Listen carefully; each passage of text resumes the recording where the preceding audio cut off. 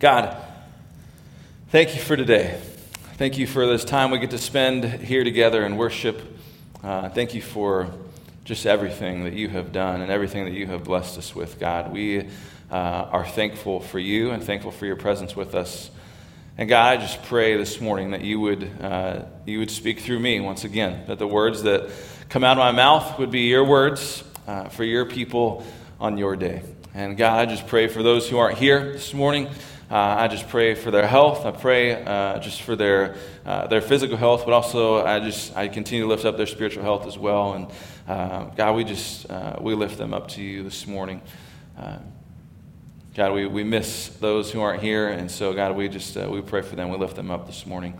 But God, for those of us who are here this morning, we just pray that you would move in this space, that you would just speak to each and every one of us through your word, that we would feel your presence, that we would know that we have met with the one true God today. That's what we're here to do. That's why we came. And so, God, we lift you up, and we love you in Jesus' name.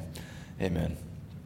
Amen. So, we are now in week 4 of our Summer in the Psalms. We took a little week off there when I was gone, but this is our 4th Summer in the Psalms week. And really, we've just been kind of looking into the Psalms, looking into, at the beginning of the year, right, we talked about learning and following Scripture both personally and in community. This is our in-community piece. I hope that you are also diving in on your own at home as well. But as we continue on through the year, we're going to be spending some time in some very specific pieces of Scripture. The Psalms is the one we're going to be in for the summer. And so far, we've been in 3 different Psalms. Today will be our 4th. We've been in Psalm 95, talking about what worship is all about. We've been in Psalm 63, talking about how David kind of came to grips with the depth of the love that God has for him, and it caused him to worship. We did Psalm 139 last week, and really we talked about David, again, coming to grips with another aspect of God, that God is all-knowing, that God knows everything about him, and that caused him to worship. Right? We see this over and over again. Really, the Psalms, I mean, you could make a good case that a lot of these Psalms are written by people who are trying to come to grips with an aspect of God. They're trying to come to grips with who God is, trying to put it into words. And really, what we have is we have a lot of beautiful poems. We have a lot of beautiful songs that people have written. And that's what we have here in the Psalms. But sometimes that's kind of just how we treat it, right? We treat it as it's just a bunch of beautiful songs and poems, but we don't necessarily engage the Psalms like we would, say, a letter from Paul in the New Testament. Sometimes we don't ask the same questions, like, what is this author trying to say here? What is he going for here? How can I apply this? How can I learn from this, right? We don't necessarily see some of that sometimes, and that's really what this series is about. And so today, we're going to go through another psalm. It's Psalm 98. That's where we're going to be if you want to go there, Psalm 98. And this is another psalm where the author, it's not specific on who the author is here, but where the author kind of, once again, comes to grips with a piece of who God is. This week, we've seen kind of David come to grips with the depth of God's knowledge about him. We've seen David come to grips with the depth of God's love for him. And this week, we really get to see kind of the depth and the faithfulness of God. And the faithfulness of God is kind of an interesting thing sometimes, isn't it, right? Amidst all of the struggles that we have, amidst everything that goes on in our lives, sometimes I think this is the first thing that we question about God. God, are you there? Are you really here with me? Where were you when all of this is happening? You get some bad news and you just think, man, where are you? How do I make it through this? Right, we say, I want to believe, but I just don't feel you right now.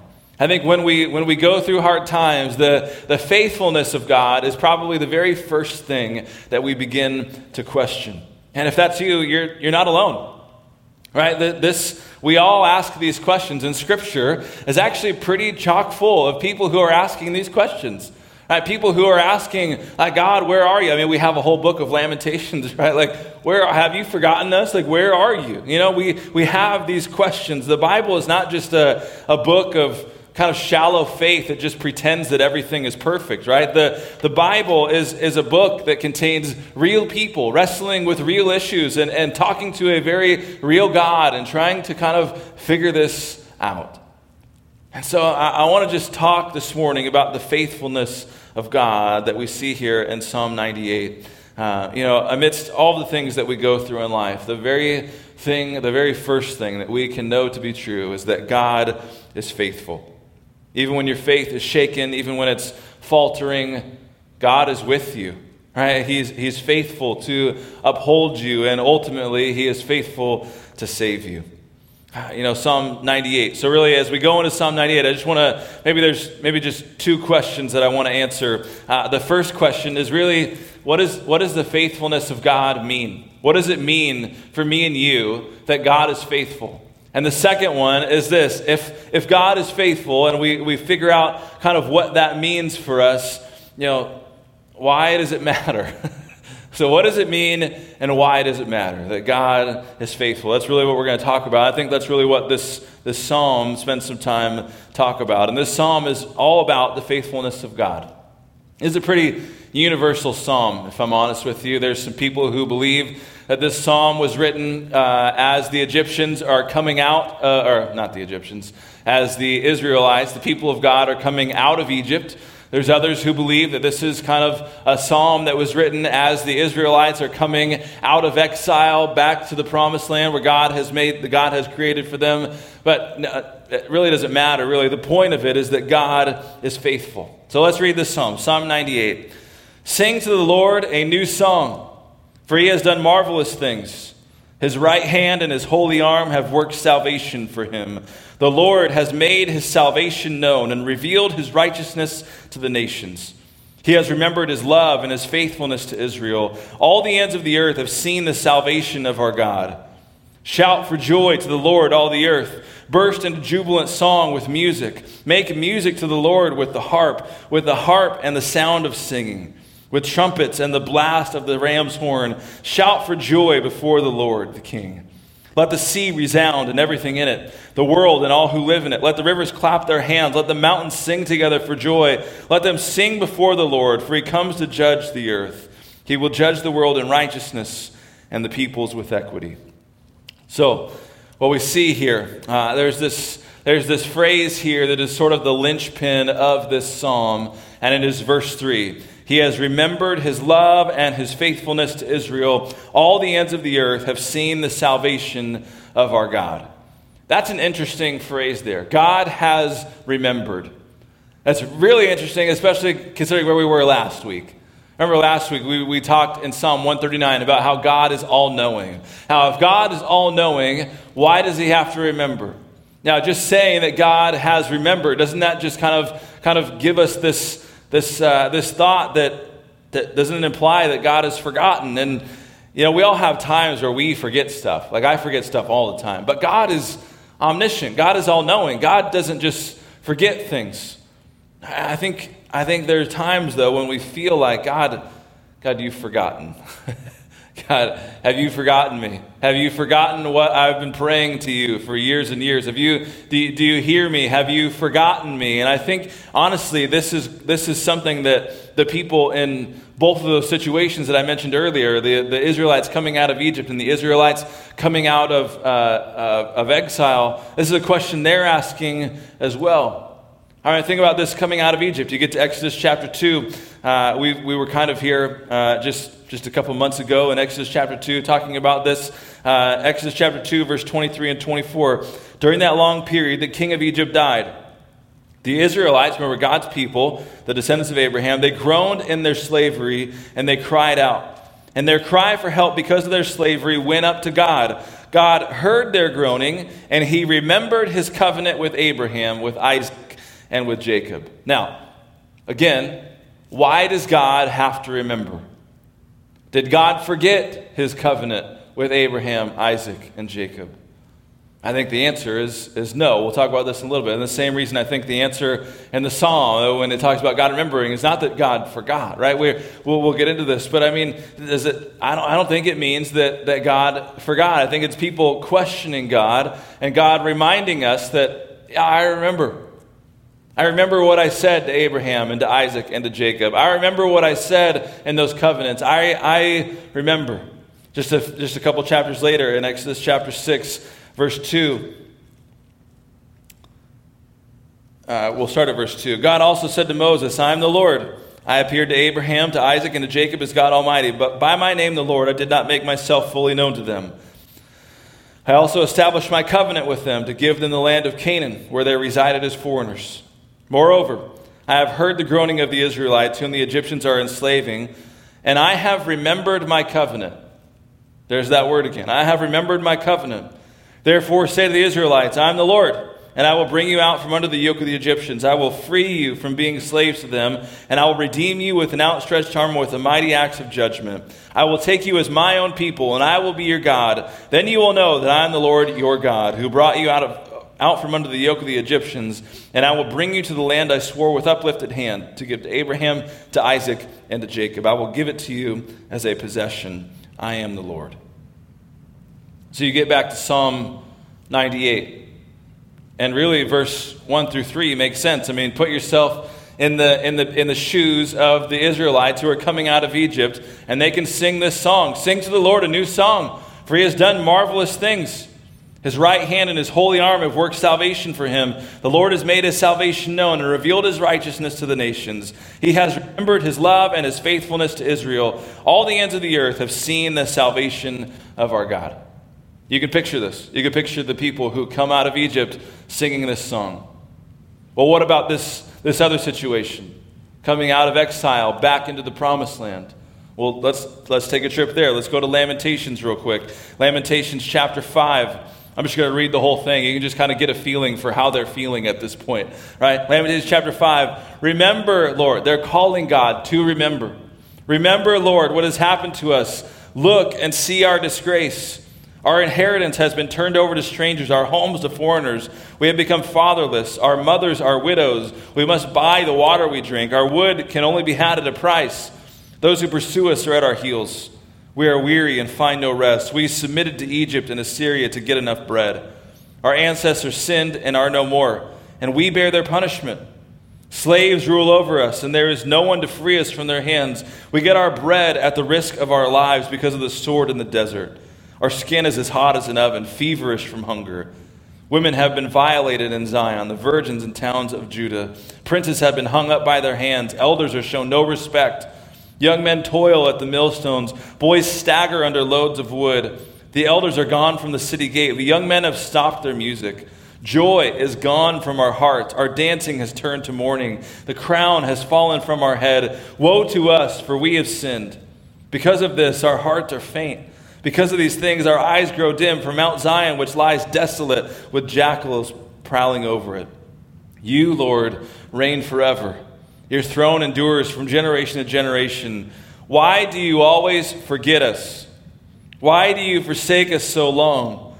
Restore us to yourself, Lord, that we may return. Renew our days as of old, unless you have utterly rejected us and are angry with us beyond measure. I just want to highlight real quick, that's the end of this book. If you're curious about how the people in exile felt, you can go and just read Lamentations, and that's just a piece of Lamentations right there. But I just want you to hear what they're saying here. This chapter begins with these words, remember, Lord, what has happened to us. And then verse 20, just think about verse 20. Why do you always forget us? Why do you forsake us so long? Why do you always forget us? What are they saying? Why are you not being faithful? Why have you forgotten your people? Where are you? Even Mount Zion, the place that you are supposed to dwell, even that, it's desolate. Why have you forgotten us? Why have you forgotten your people? You get to Ezekiel, which actually just the next book, Ezekiel chapter 16. There's a passage here I just want to read, verse 59 and 60. This is what the sovereign Lord says. I will deal with you as you deserve, because you had despised my oath by breaking the covenant. Yet I will remember the covenant I made with you in the days of your youth, and I will establish an everlasting covenant with you. Now hear this again. This is what the sovereign Lord says. I will deal with you as you deserve, because you have despised my oath by breaking my covenant. Yet I will remember the covenant I made with you in the days of your youth, and I will establish an everlasting covenant with you. All right, here's what he's saying here. I'm not the one who forgot. You forgot. You forgot this covenant. I'm not the one who forgot this covenant. You're the one who forgot this covenant, which I think a lot of people, which is why a lot of people think that this is when Psalm 98 was written, because you go back to Psalm 98, and what does it say? Sing to the Lord a new song, for he has done marvelous things. His right hand and his holy arm have worked salvation for him. The Lord has made his salvation known and revealed his righteousness to the nations. He has remembered his love and his faithfulness to Israel. All the ends of the earth have seen the salvation of our God. The people of Israel are again out of slavery and into the promised land, and they can sing a new song. So here's two situations just from the Old Testament that fit this psalm. Now, does it matter which one it is? No, it doesn't. Here's why. Because it fits our own lives as well. This is a universal psalm that we have here. I mean, every single one of us can sing, can read this psalm. It applies to us as well. I mean, I think, we got to remember this. Remember, go back to the Word of God series. Well, this wasn't in my notes. I just want to go back to the Word of God series with me for a second. Who are the people of God? In the Old Testament, the people of God are the Israelites, the descendants of Abraham. They're referred to over and over and over again. These are the people of God. The New Testament, that language switches. The people of God are no longer just the Israelites. It is everyone.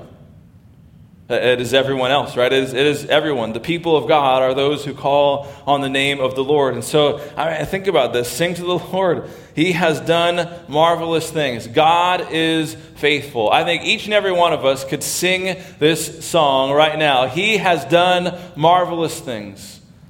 Sing to the Lord a new song. God is faithful. So here's the questions. We're going to get to the questions now. What does it mean for us that God is faithful? What can we learn? What can we take out of this? Just this saying that God is faithful. What does this mean for us? Well, the very first thing it means is that God never forgets his people. God never forgets his people. In Scripture, we have this call, even in Lamentations, remember us. Remember what happened to us, right? We have in Exodus, God remembered. But God didn't forget. He wasn't remembering because he forgot. He was just bringing it to mind. He's always known, and he always knew his covenant. God never forgets his people. Even when it seems like the world is just caving in around you, you don't ever have to wonder if God has forgotten you. Why? Because God is faithful. God does not forget his people. I mean, Scripture is clear. God hears you when you're groaning. He sees you in your suffering. We have a God that knows us. We have a God that loves us. God, our God, has not forgotten us. And if you hear anything, if you leave and you don't hear anything else I say, I want you to hear that this morning. God has not forgotten you. God has not forgotten our church. God has not forgotten our people. God has not forgotten us because God is faithful. Right? It means that God never forgets his people, but it also means that God always keeps his promises. God always keeps his promises. This verse 3 says he has remembered his love and his faithfulness to Israel. That word love there, in other translations other than the NIV, some of them say steadfast love. He has remembered his steadfast love for his people. That word there, that word love, that just translated in some ways steadfast love, is actually the word covenant love. God has remembered his covenant love. When God called Abram at the time, God entered into a covenant with him. God promises to be, remember Genesis chapter 15 and 13 and 12, God promises that Abram would have descendants, that they would be as numerous as the stars, as numerous as the dust, that he would inherit the promised land, his descendants would inherit the promised land. This is the covenant that is being referred to here. He's remembering his covenant love. And so when God saved his people from Egypt, he was remembering his covenant. And remember with me, go back to Genesis chapter 15 with me. You don't need to actually turn there, but just in your mind, go back to Genesis 15. We spent a couple weeks talking about Genesis in our Word of God series. Remember, go back to Genesis chapter 15 with me. Remember what happens in Genesis chapter 15. Genesis chapter 15, God comes to Abram and he says, don't be afraid. I am your shield. I am going to be with you. I am your very great reward. And Abram just looks at God. Well, he speaks to God and he says, how am I going to know? How do I know that what you're promising is actually going to happen? What is Abram asking? How can I know that you're faithful? How can I know? And God says, here's how you can know. I want you to go get some animals. I want you to line them up in the path, and we're gonna do this the right way. We're gonna make a real covenant. So you'll remember, Abram does what he says. He goes and he gets the animals. He gets the bird and he gets the ram and he gets all these animals. He cuts them in half, places them on either side, and makes a pathway. And this covenant, back in the day, was a very serious covenant. As you would walk through these animals and you would make this covenant with each other, you would essentially be saying, if I don't come through on my end of this covenant, may I be like one of these animals. And then Abram gets put into a deep sleep. And God appears and he goes through the path on his own. And he promises, this is my covenant. I'm going to remember my covenant to you. This covenant that you're going to have descendants as numerous as the stars, as numerous as dust in the earth. This covenant that I made with you, that you're going to inherit the promised land. I remember that covenant. And guess what? The promise, as we found out in our Word of God series, is fulfilled. All right, God remembered his covenant. I mean, God is praised for his faithfulness all over Scripture. I almost used Psalm 105 today. Psalm 105 is another one of God's faithfulness. Psalm 105:42 says, God remembered his holy promise given to his servant Abraham. Right? He is faithful. God is praised for his faithfulness in Psalm 105, 98, all over Scripture. God is faithful. And this faithfulness of God means that God never forgets his people. And it means that God always keeps his promises. God is faithful. So, if God is faithful, why does this matter for you and me? How does this matter is probably not a great way to put that. But how can we apply this? What does it mean for you and me? It means that God is faithful. It means that he never forgets us. It means that he's always going to remember his promises. But how practically? What does this look like practically? God's faithfulness. Practically, it means a few things. I think, first of all, it means that we can have peace from our past. And this psalmist starts, these first 3 verses are all about looking back. Look at all the things that God has done. We can sing a new song today because of what he has done in the past. Think about what he has done. Right? And I think about our lives and I think, man, we can do this. We could sing this. This psalm applies directly to us. And we could sing a new song right now because of what God has done for us in the past. And think about this. I mean, God brought the Egyptians, I've been saying that. God brought the Egyptians out of Egypt. I did it again. God brought the Israelites out of Egypt. God brought the Israelites back out of exile. Right? He freed them from something. He freed them from a physical something. None of us have actually had to be freed from a physical something.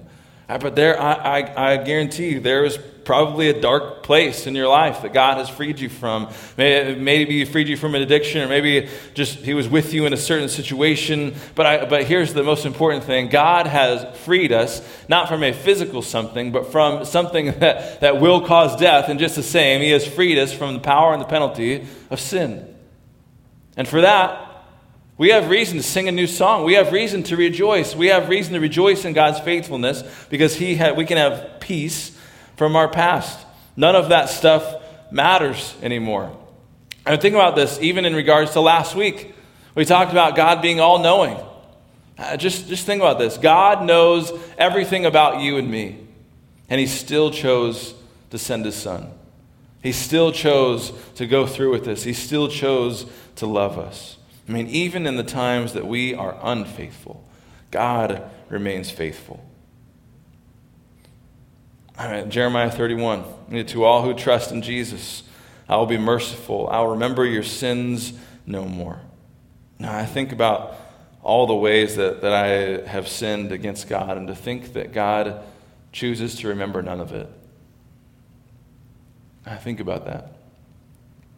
In Psalm 103, as far as the east is from the west, I will not remember.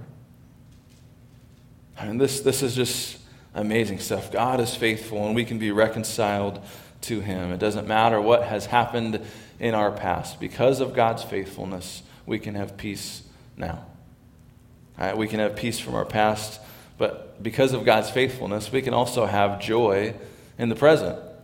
Oh, we can have peace from the past, so we can have joy in the present. You read verse 4 through 6, and this is loud language here. This is loud, joyful language. And remember, he's remembered his love and his faithfulness to Israel. All the ends of the earth have seen the salvation of our God. What's next here? Shout for joy to the Lord, all the earth. Burst into jubilant song with music. Make music to the Lord with a harp and the sound of singing, with trumpets and the blast of the ram's horn. Shout for joy before the Lord, the King. I shout for joy. This is the response here. God, because of God's faithfulness, we can have joy now. This language is loud. Because of the faithfulness of God, we have a loud, triumphant song to sing. Even in the midst of trouble, even today, God has not forgotten and he will not forget.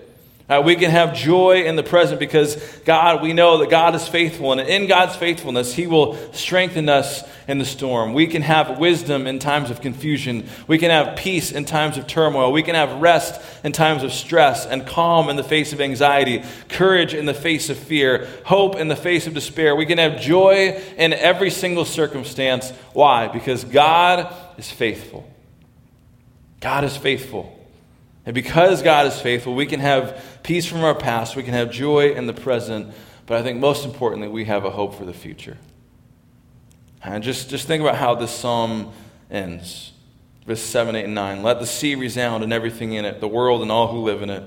Let the rivers clap their hands, let the mountains sing together for joy. Let them sing before the Lord, for he comes to judge the earth. He will judge the world in righteousness and the peoples with equity. And this last part is all about creation rejoicing as everything is made right once again. This is we can have hope for the future.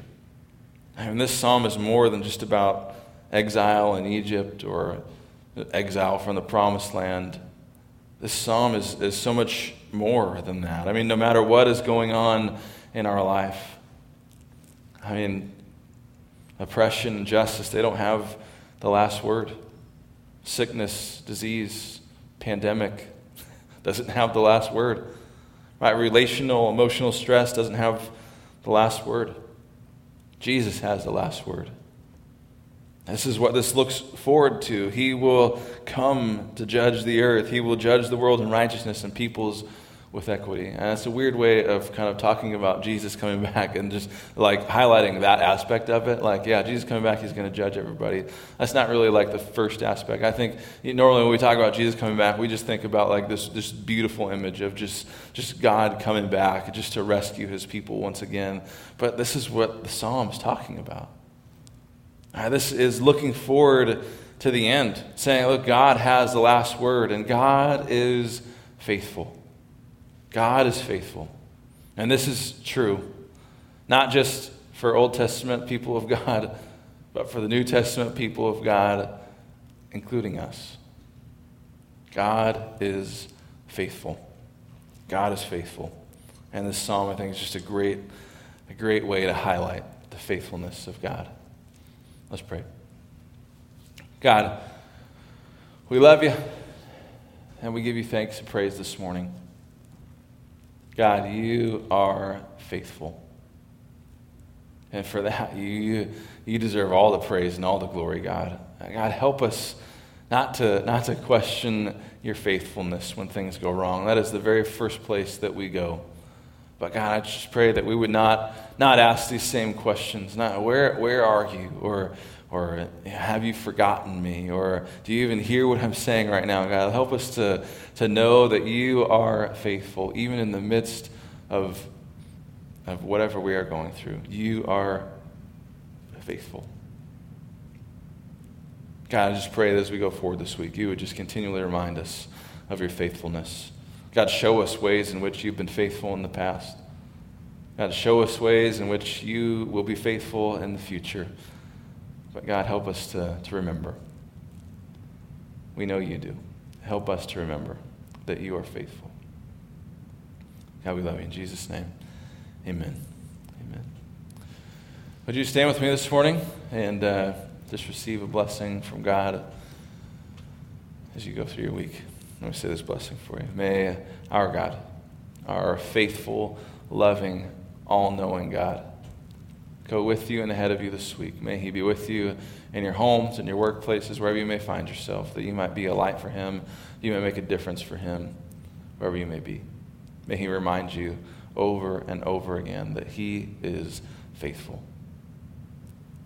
And would that just give you encouragement this week as you go? Go in peace. In Jesus' name, amen. Amen. Thank you for coming this morning. You're dismissed. Thanks for coming.